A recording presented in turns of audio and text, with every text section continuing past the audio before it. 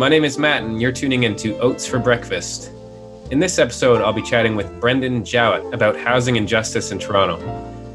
Brendan is a tenant lawyer at Neighbourhood Legal Services, a community legal clinic serving Toronto's downtown east communities, and he has advised and represented tenants organizing with the Keep Your Rent movement.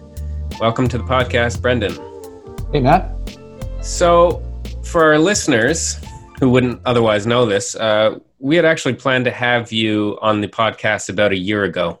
And I think originally we would hope to discuss the housing situation in Toronto in light of the then relatively new Doug Ford government and the changes that he was making around tenants' laws and so on. But, you know, a lot's happened since then over the last year, as we all know. So I'm wondering if we can start off, can you just give us a lay of the land? What's the housing issue like in Toronto?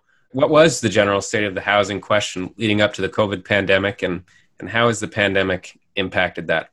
Yeah, so I mean, I think it goes without saying that Toronto is in a housing crisis and has been in a housing crisis for a long time. You know, rents are skyrocketing and obviously people's wages and their social assistance payments, their pensions are not keeping pace with rents.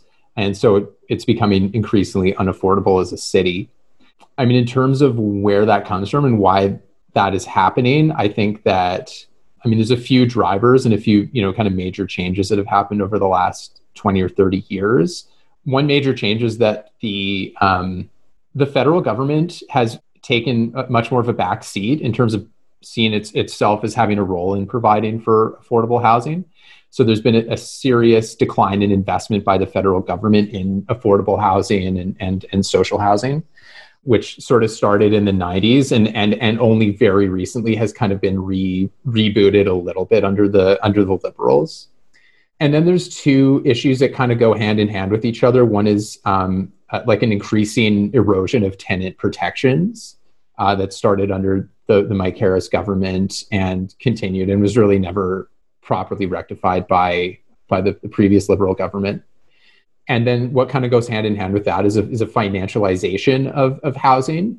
So this is where, housing goes not from just being an asset that's owned by, like, say, a family or a closely held corporation where, they might own a couple of buildings, but housing is increasingly treated as a commodity and as like a financial instrument. And so we've seen in the last 20 years, like a major increase in or a major rise in the real estate investment trust, which is basically just like a pool of money. And these are like, multi-billion-dollar firms that can go around and buy up buildings. And then they apply these strategies of like an intense increase in the profit that they are taking out of these buildings. So these are like organizations like Achilles, Starlight. What are some of the ways that they could do that? So, well, and actually, so this is where that kind of goes hand in hand with an erosion in tenant protections. So, we see, for example, the above guideline increase, which is a perennial issue, and like all of the rent strikes that have been happening in Ontario over the last 5 years or so in Parkdale and in Hamilton, and then in other parts of Toronto as well. All of those rent strikes are over above guideline increases. So this is where the landlord says, we put money into the building to do capital improvements, and then they offload that cost onto tenants. Currently, the legislation enables, I guess it's a little different in 2020, but previously, landlords were allowed to raise the rent 3% above the guideline for as many as 3 years in a row. So the guideline is the amount that landlords are allowed to raise the rent every year. They don't need permission or they don't need to apply for that. But, you could have your rent going up 5% a year for 3 years in a row. That's an increase of 15%. And again, no one's wages are going up at that rate, and no one's pension payments or social assistance payments are going up at that rate.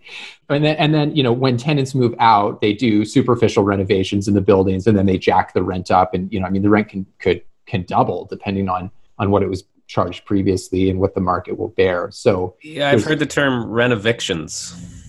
Yeah, so like a renoviction is a little different than an above guideline increase, but I guess you could think of it in the same way. Like this is where a landlord serves a tenant with a notice that says, we want to renovate your unit, and you have to be out of it in order for us to do those renovations. And then they renovate, and then they flip it over, and they rent it out at a much higher rent. I think above guideline increases are effectively a form of rent eviction, because they can just render your housing so inaffordable that you have no choice but to move. And obviously all of this takes place, like in a broader context, it takes place with wage stagnation, with low social assistance payments, and then also just, you can't talk about poverty without talking about racism and the racialization of poverty as well. And so obviously, like, all of these things affect communities of color disproportionately. Right. And so, I mean, I guess it's fair to say that a year ago, when we had originally planned to do this podcast, it was already fair then to talk about a housing crisis in Toronto. Have things gotten worse? How bad have things gotten during the pandemic? I guess I imagine that they've gotten much worse. Yeah, the pandemic has just intensified the struggles that people are facing in housing. So, like, one area where the pandemic had a major impact on people, and keep in mind that, like, the central public health strategy for getting through the pandemic is staying at home. And so like, this idea of home and housing becomes crucial to the pandemic, or to our response to it. And so, like, one of the things that happened is, there's a huge amount of hidden homelessness as well, right? These are people who might be couch surfing, or they stay with friends or family for a few days at a time, and kind of go from place to place. But suddenly, when you're told, like, you have to stay in one place and you have to stay there all the time, and nothing is open, none of the places that you would normally go, or the people that you would normally see, none of those are available. And so there's a huge number of people who were in that kind of precarious housing situation or hidden homelessness to begin with, and were no longer able to maintain that solution. And so, like, a lot of the people that you see living in encampments, homeless encampments in the city of Toronto, are folks that were in that situation of already precariously housed or effectively homeless, but then, losing that minimal protection that they had. I mean, then obviously there's the issues that the pandemic has had for people being able to pay the rent. And the federal response to the pandemic and the CERB, which was the kind of general, the general income assistance program that was created. I mean, it covered people for 4 months, and then, it gradually kind of petered out, and, but the economy has not recovered, and people are not back to work in the way that they were before. And yet the Landlord and Tenant Board is still open. They're still holding eviction hearings. People are still getting evicted. So there's been, like, very little in the way of support for people. And particularly concerning is that the province hasn't brought in any sort of rent relief or anything to say, that periods of rent would be deemed uncollectible, or that they're going to support tenants through this tough time. They've basically been business as usual, aside from the fact that the Landlord and Tenant Board is more dysfunctional now than it has ever been. And it was already pretty bad. Well, I was going to ask you about the provincial government and its response to this, because, I mean, I have heard on the news some things about temporary moratoriums on evictions. So maybe you could just give us a bit of a sense of what's actually happening there. Yeah. So, I mean, when the pandemic started, the provincial government instituted an eviction moratorium, which basically was like, they applied for an order from the Superior Court, where they said that all outstanding eviction orders cannot be enforced until, such time as this order is lifted. And so that was in effect for the first 4 or 5 months of the pandemic. It was lifted on August 1st, 2020. So that was, I mean, I think that was good. But I think the thing is that, like, saying you can't evict people right now doesn't do much to help people who are already paying, like, in many cases, 80% of their income was going towards their rent. And now they're being told, okay, you have to work out a payment plan with your landlord to pay back, several months that you may have been unable to pay. And so now your rent is effectively 100% of your income. Mm. I mean, the Landlord and Tenant Board, which is under provincial jurisdiction, is its own nightmare right now. They're holding they're holding eviction hearings remotely. And the biggest issue, I think something like 90% of cases that go to the Landlord and Tenant Board are for non-payment of rent. And that was before COVID. And so, you're talking about people that are not able to pay for their most basic need. And you bring them to the landlord and tenant board on online hearings where it's like, okay, do people have internet? Do they have phone access? Like, I've heard stories of people being on a payphone, calling into their landlord and tenant board hearing, standing outside in the rain while they're waiting for their landlord and tenant board matter to be heard. And, there's been a lot of work from the Keep Your Rent movement and People's Defense Toronto to expose that. And the landlord and tenant board was never really like a super functional or even fair administrative body. But I think that, hearings where the adjudicator is made aware that the tenant is dead, and then they pretend that they never received that information and they issue an eviction order to the tenant. Or hearings where an adjudicator was in a blatant conflict of interest, having worked at the same law firm as the counsel representing the landlord, and issuing orders against tenants, requiring them to pay the rent. And then they've the landlord and tenant board has leaned on legal clinics and said, okay, legal clinics, you have to make space available for people to be able to log into their remote hearings. And meanwhile, we faced cuts from the Ford government. Was one of the first things that they did. And my office had a 10% cut. We lost 2 staff members. And now you're telling us we have to provide the infrastructure for people to be able to participate in their hearings remotely. While also following all the physical distancing guidelines and what have you, I imagine. Yeah, exactly. Right. So you consider yourself not only a lawyer, but an activist, right? And so you've mentioned a couple of the activist pushback campaigns in the city. You mentioned Keep Your Rent Toronto, and the second one was... There's the Encampment Support Network is another incredible group that has emerged in the wake of the pandemic and is meeting needs that frankly just should be met by the city in terms of going to encampments and providing people with water, meals, PPE, basic sanitation supplies, tents, basic necessities of life. And the Encampment Support Network has just kind of filled that gap. And it's this incredible group of volunteers and also organizers who have been, simultaneously with their support of people who are living in encampments, they're also making demands of governments and particularly of the city to address the housing and homelessness crisis. And this is the rise of homeless encampments is the predictable result of allowing a housing crisis to fester. And then when shit hits the fan and the pandemic came down, it's no one should be surprised that we saw 10,000 homeless people a day, and then 1,000 plus choosing to sleep rough outside because shelters are so challenging to live in. Right. So you were involved in supporting a legal court case in defense of the people who were sleeping in the camp, correct? Yeah, so we represented a group of 14 homeless individuals that were staying in parks across the city, as well as 2 public interest organizations, the Ontario Coalition Against Poverty and the Toronto Overdose Prevention Society. And so we brought the city initially took the stance that they were not going to clear homeless encampments at the start of the pandemic. And then they began to increasingly kind of put pressure on encampments, and even by May, they were showing up at encampments with bulldozers and trucks to cart people's gear off. And there's this under what pretext? It would depend on where they were. So they would use parks bylaw infractions for people that were staying in parks. They would use streets and roads provisions for people that were camped on boulevards and under the Gardiner.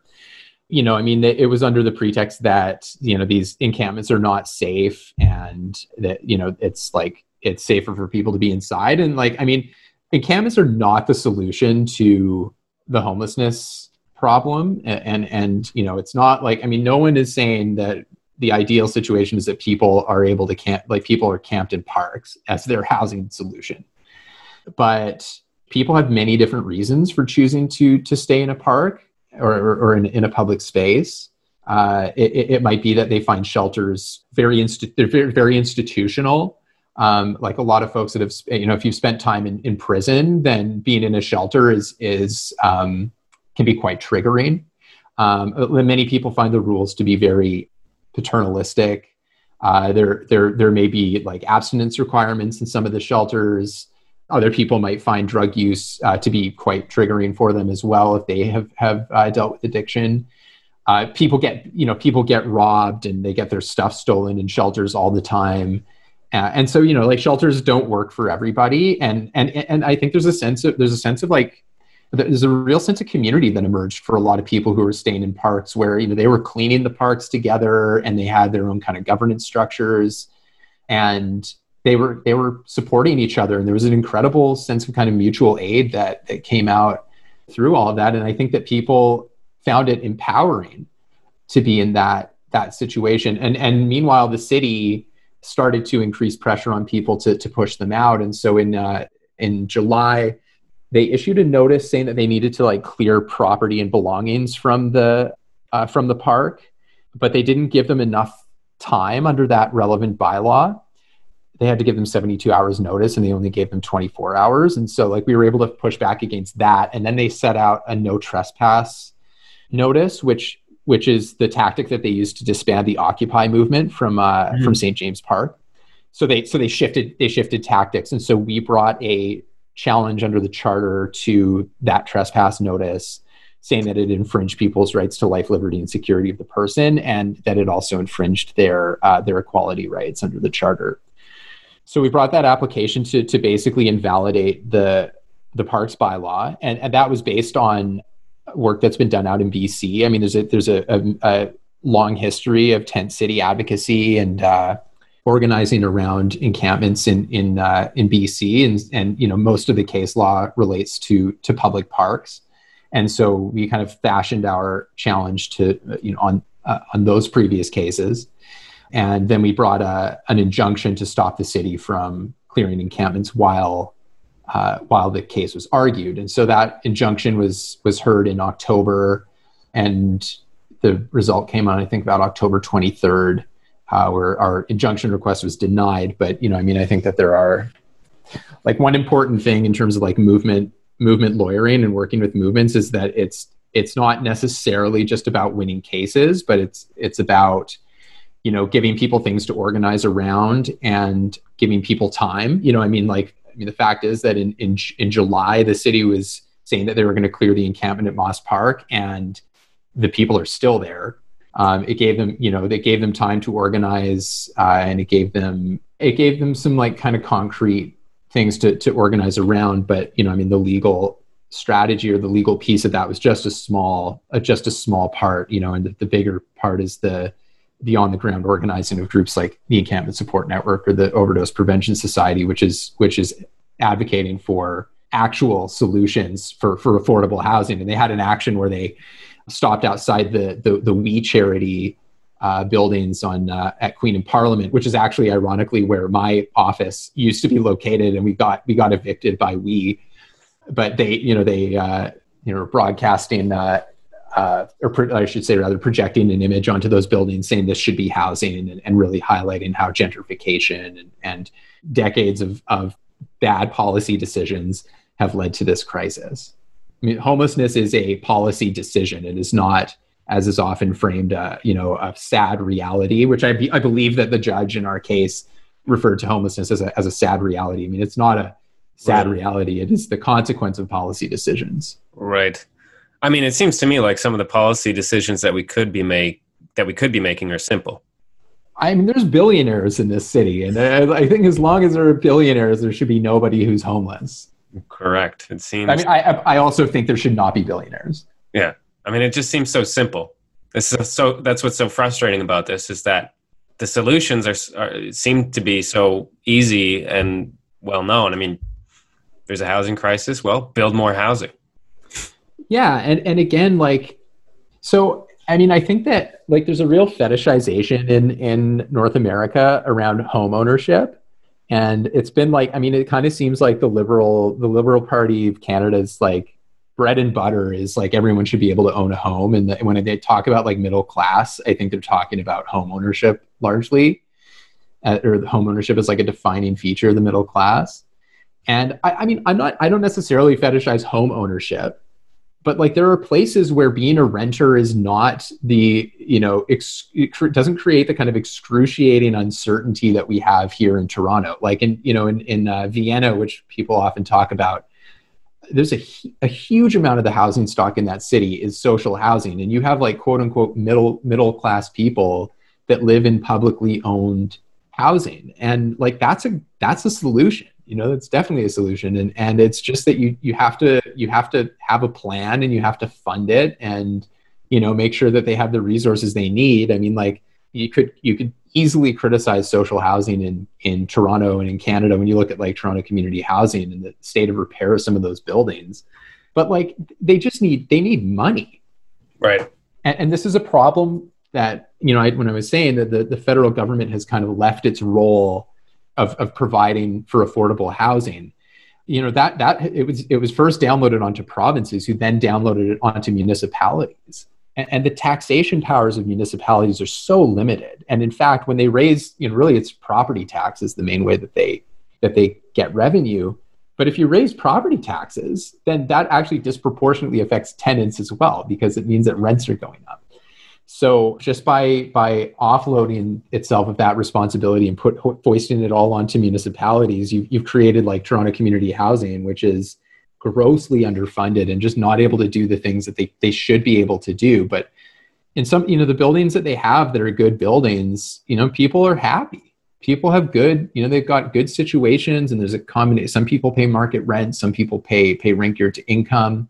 And, like things can be okay in social housing buildings. You just have to make sure that they're properly maintained, and that the tenants have the supports that they need. So, people that, that might have struggles in terms of their living situation have the supports that they need to. I'm glad that you tacked on that word public housing to it, because I mean, what I said before that could easily be taken as I'm kind of a shill for the development industry. And we all know that they don't need any more shills. They got a lot of shills. Yeah. So you've also been involved with Keep Your Rent Toronto. So you've been advising Keep Your Rent Toronto. What is Keep Your Rent Toronto? So I mean, I like Keep Your Rent Toronto is, I wouldn't call Keep Your Rent Toronto like an organization. I would say it's more of a movement, and there are organizations that have kind of developed around that. So like so for example, there's one of these real estate investment trusts, Timber Creek Asset Management, which has recently rebranded as Hazelview, I believe, after like incredible efforts by tenants and just like people just showing how vicious and horrible this company was, and they've displacing people for many years. But so like, I mean, Keep Your Rent Toronto is basically a movement that formed at the start of the pandemic of people saying, look, we're going to have costs for medication, for food, for, possibly for transportation. And we've lost our jobs. And the money that we have that's coming in should not be going to landlords. And so it was kind of a movement that emerged as a kind of broad, decentralized rent strike that was working to galvanize tenants in certain areas and connect tenants with their neighbors and within their community to organize, to push for at least to negotiate or to force landlords to negotiate fair terms and in particular some form of rent forgiveness. So, People's Defense Toronto, for example, has done a lot of work to help support people. And there's tons of organizing in Parkdale, and then various landlords that have, like different tenant unions that have either developed or become strengthened through all of this. But yeah, the basic idea is that like working class people, period, have been the ones that have shouldered the pain of the pandemic. And for landlords, and particularly for these, multi-billion-dollar real estate investment trusts, to insist that they shouldn't lose a dime, they shouldn't have to spend any money, as a result of the pandemic, and shouldn't have to, carry any of that burden, I think is just absurd. And so, tenants are pointing that out, and I think that they've had a lot of success in being able to fight that and to try and force landlords to to negotiate. So I've represented people who were like, for example, like locked out of their unit, or like where the landlord had obtained eviction orders and enforced them with like no notice to the tenant. This particular person that I'm thinking of, like she woke to the knock on the door from the sheriff who was there to change her locks and evict her. And so we like worked on getting people back into their units, preventing evictions. How do you do that? What kind of tactics do you employ to ensure that someone doesn't get evicted? Well, I mean, so this is where, I, as a lawyer, I kind of I tread a fine line, right? I mean, I have obligations to through the Law Society. Like I can't like encourage or promote unlawful conduct or anything like that. And you don't. Or breach of the law, and I never would.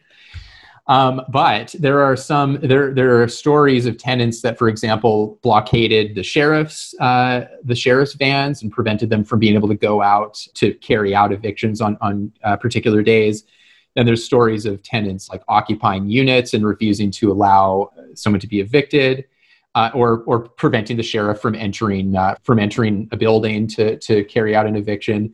So, and this kind of like militant tenant action is not something that I had seen before, like direct action of like blocking evictions. Like I hadn't seen that previously. I'd seen tenants go on rent strike and that sort of thing, but I hadn't seen that sort of direct. Do you find that you're seeing more militancy in, I don't know, certain types of buildings? I mean, I was living in a very large building in Toronto at the beginning of the pandemic, and full disclosure, Keep Your Rent Toronto did try to get something going in our building, but I don't know. I mean, I left before it really got off the ground, but it was also a very large building, and I was thinking about all the obstacles. So I'm wondering, what do you think are the kind of the conditions that allow for a militancy to emerge more easily, if there are any? Yeah, I mean, where we've seen it arise is in these like real estate investment trusts. And so it's where you have landlords that have like multiple buildings, and where these patterns emerge across buildings where like they do the same thing, they carry out the same tactics. And I mean, like ultimately organizing is about forming communities of interest and then fighting collectively to advance those interests. And when you have a landlord that, for example, like Metcalf in Parkdale, a landlord that comes into the neighborhood, buys up a bunch of buildings, does this like really disruptive construction, throughout all of the buildings, and then starts jacking people's rents up through above guideline increases. It's when you see that kind of, and an entire neighborhood was moved by that to organize. I think that, I think there's a stronger community of interest that forms around like larger scale landlords. I mean, so there's this mythology around like the mom and pop landlord, and a lot of the rules under the Residential Tenancies Act are kind of like reflect this idea that like landlords are just, small businesses or like a family that maybe owns a building or two, or just rents out like their basement unit and that kind of thing. But you could almost liken that to the work that the agricultural industry has done to like paint the image of the family farm, and that by like bringing in worker protections, you're eviscerating mom and pop farming operations. And it's kind of the same thing, like it's these huge landlords that attract the tenants that come together and just say, no, we're not gonna stand for this. We're not gonna take it anymore. And I think that it's when people, I think people are moved by like tangible, like a tangible issue. They're not just moved by like, oh, we have a general interest in housing policy. They're moved by like, every dollar that I pay to my landlord is a dollar that is not going to put food on my table. Right. And so I think that's where, and then it's just like, when landlords are particularly egregious, Achilles, for example, that came in and every building they bought up, they kicked out the live-in superintendent. They started no one could get maintenance stuff done. They started these construction projects.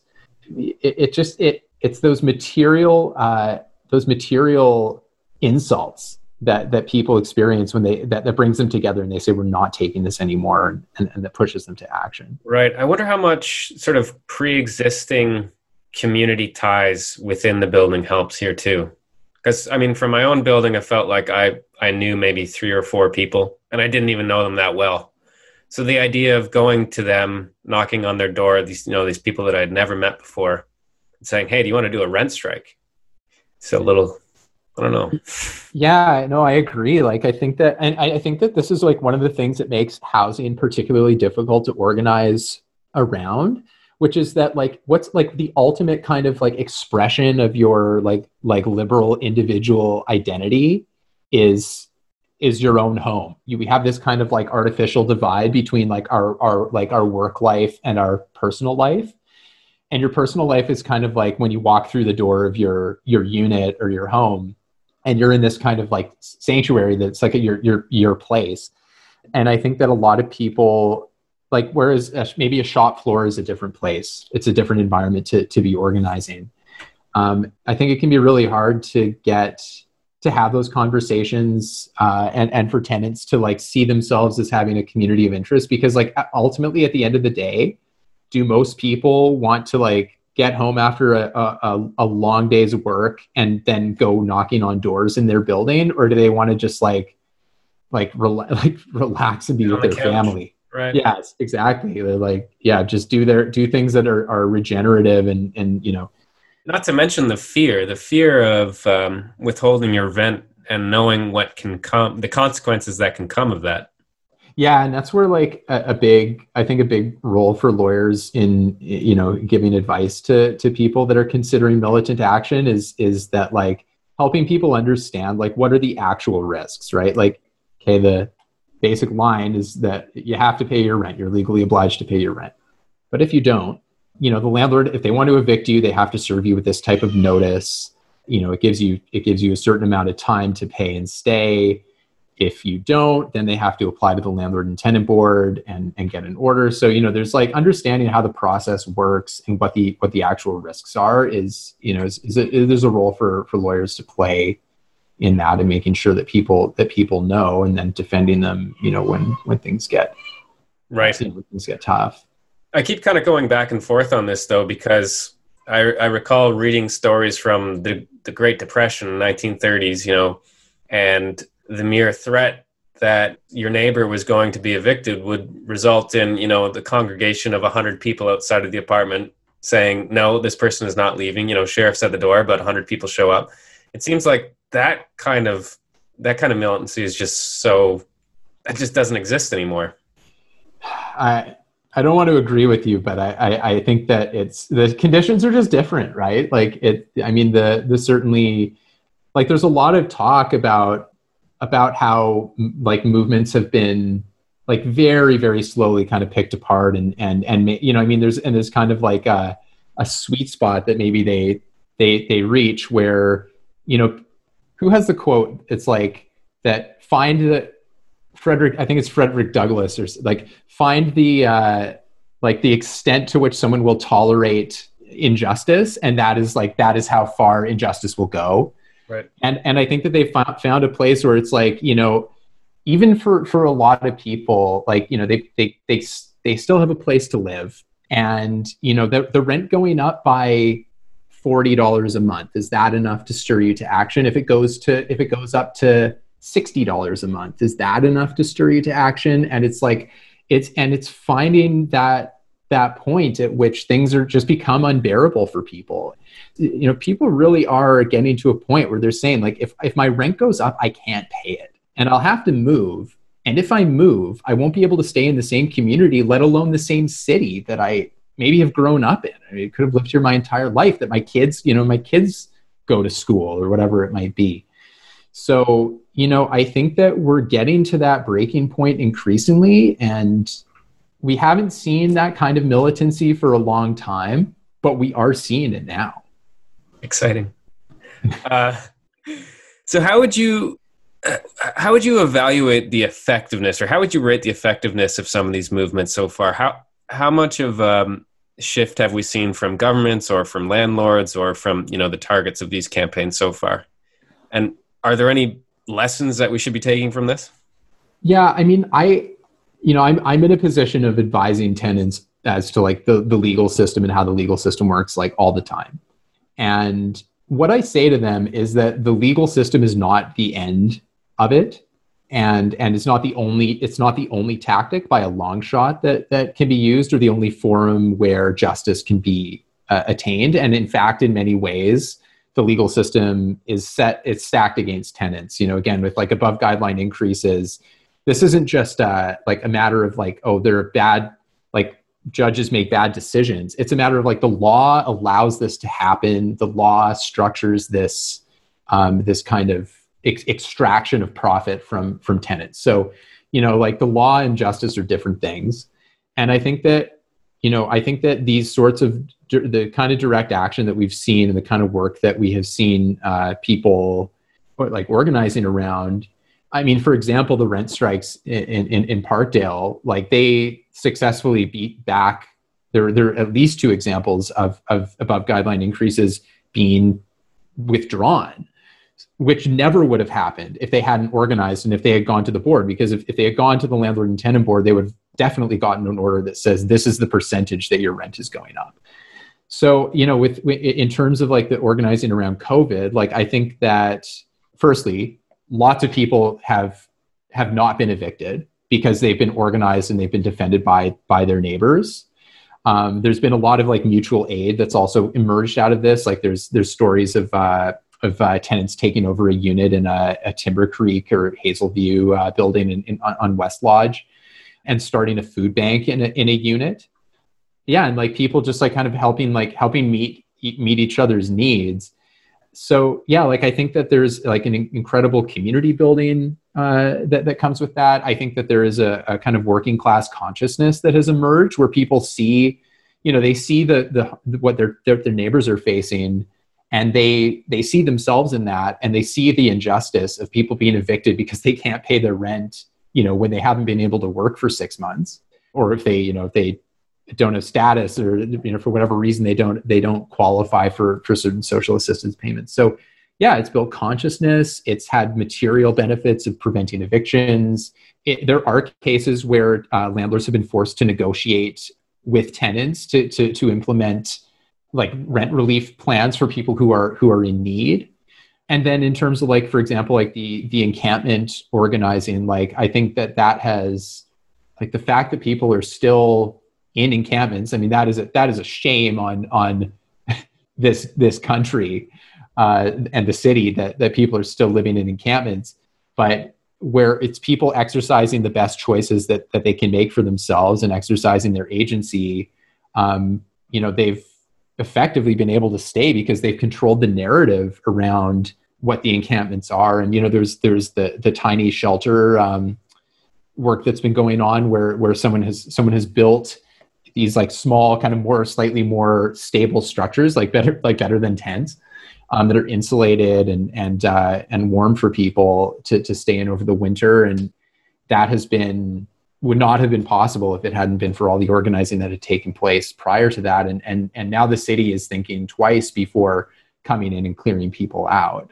So people are still, people are still at Moss Park. They're still at Trinity Bellwoods and Alexander Park. Like they're, they've managed to hang on because they've organized. Yeah. And I love that, going back a bit, I love that idea of the food bank within the building. So did they kind of occupy a unit, not pay rent? And yeah, I don't know all the details of it, but like I do know that there was a unit that was effectively like taken over by tenants it would be worth looking into to get the details if there are tenants that are interested in organizing in that way. It's like the needs, this isn't just housing, right? It's not just a housing crisis. It's a crisis of capitalism. It's a crisis of poverty and neoliberalism. So it's, the responses have been multifaceted. Right. So maybe as just to wrap things up here, I'm wondering for our listeners, who might be interested in getting involved in housing activism in Toronto or even elsewhere, what advice would you give them? I would say that the place to start is by talking to your neighbors.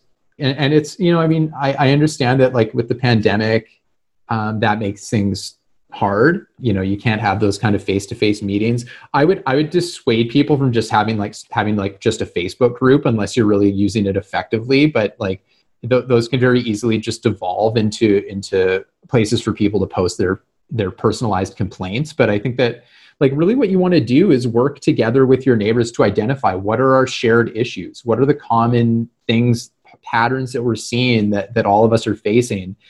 And you like with any meeting with a group of tenants, you're going to have a bunch of people that come in with a bunch of different concerns or a bunch of things that are going on for them. And it's really important to be able to, if to the extent that you can, to set aside some of those personal grievances and identify what are the things that all of us share. Maybe it's not the most important thing to me, but if it is an unimportant thing to me, then you've got a common interest there.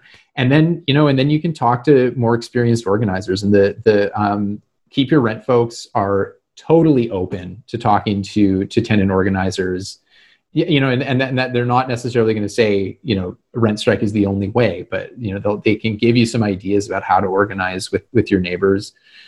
Yeah, there's weak forms of organizing and there's strong forms of organizing. And strong organizing comes from people who have relationships with each other, who are vested in one another's well-being and in each other's circumstances. And so I'd say that the place to start is with your neighbors. Great. Thanks so much for being here, Brendan. Thanks for having me.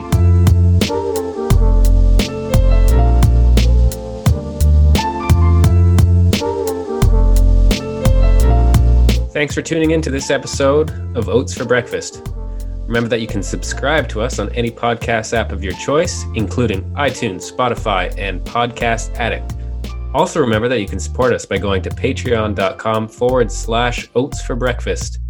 Thanks again for tuning in, and we'll see you again soon. Smash that subscribe button.